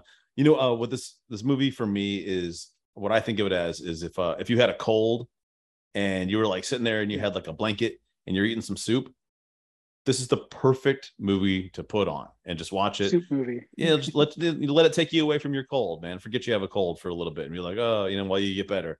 It's a good it's a good movie for that. And like, when we were talking about wow factors, I had to give John Carpenter's The Thing a harsher rating because we're comparing it to Alien. I don't really have a 1-for-1 thing that I'm comparing this movie to, but the wow-ness of it, man, I think it's only fair for me to say that the wow factor is maybe a 2. Really? Oh wow. I'm not I don't love it. We're getting real in the I don't love it for wow, man. I love it because it's a romp, but it's not like a romp on the level of like, oh my God, I gotta watch this again, So yeah, dude. All right, let's count this up. All right, dude, were you keeping score too? No, I wrote down my scores before we started, but I don't have your scores. Well, anyway, man, I don't want to sit here and fucking add all this up because it's obvious John Carpenter won, but by a slim margin. Yeah. No, as you said, I think when we were discussing it originally, these are both movies that deserve to exist. Like they have their whole deal going, and and I don't regret having watched either of them. I'm a little scarred by John Carpenter's version, but in the good way that I actually seek out. So, yeah. Yeah, I think it's very, very similar. I just really, I predicted this, is that when we got to the end of The Shining versus Dr. Sleep, they're complementary films.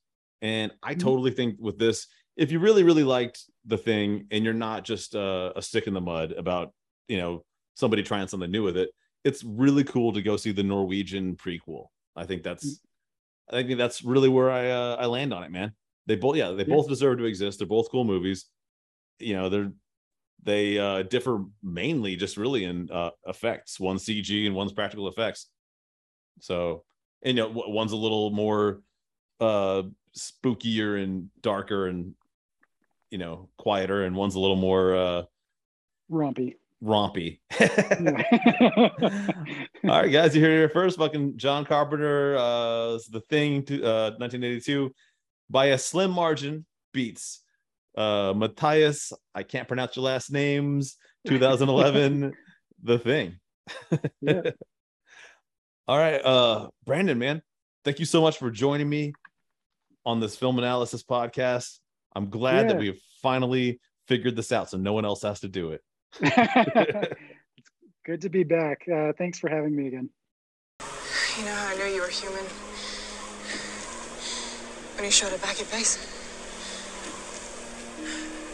No. Your earring.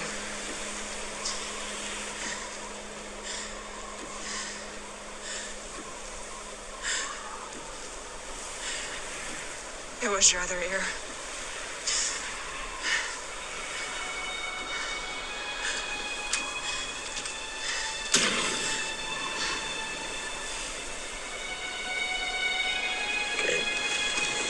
Okay. What are you doing? Let's talk, Gus. Talk. Kate?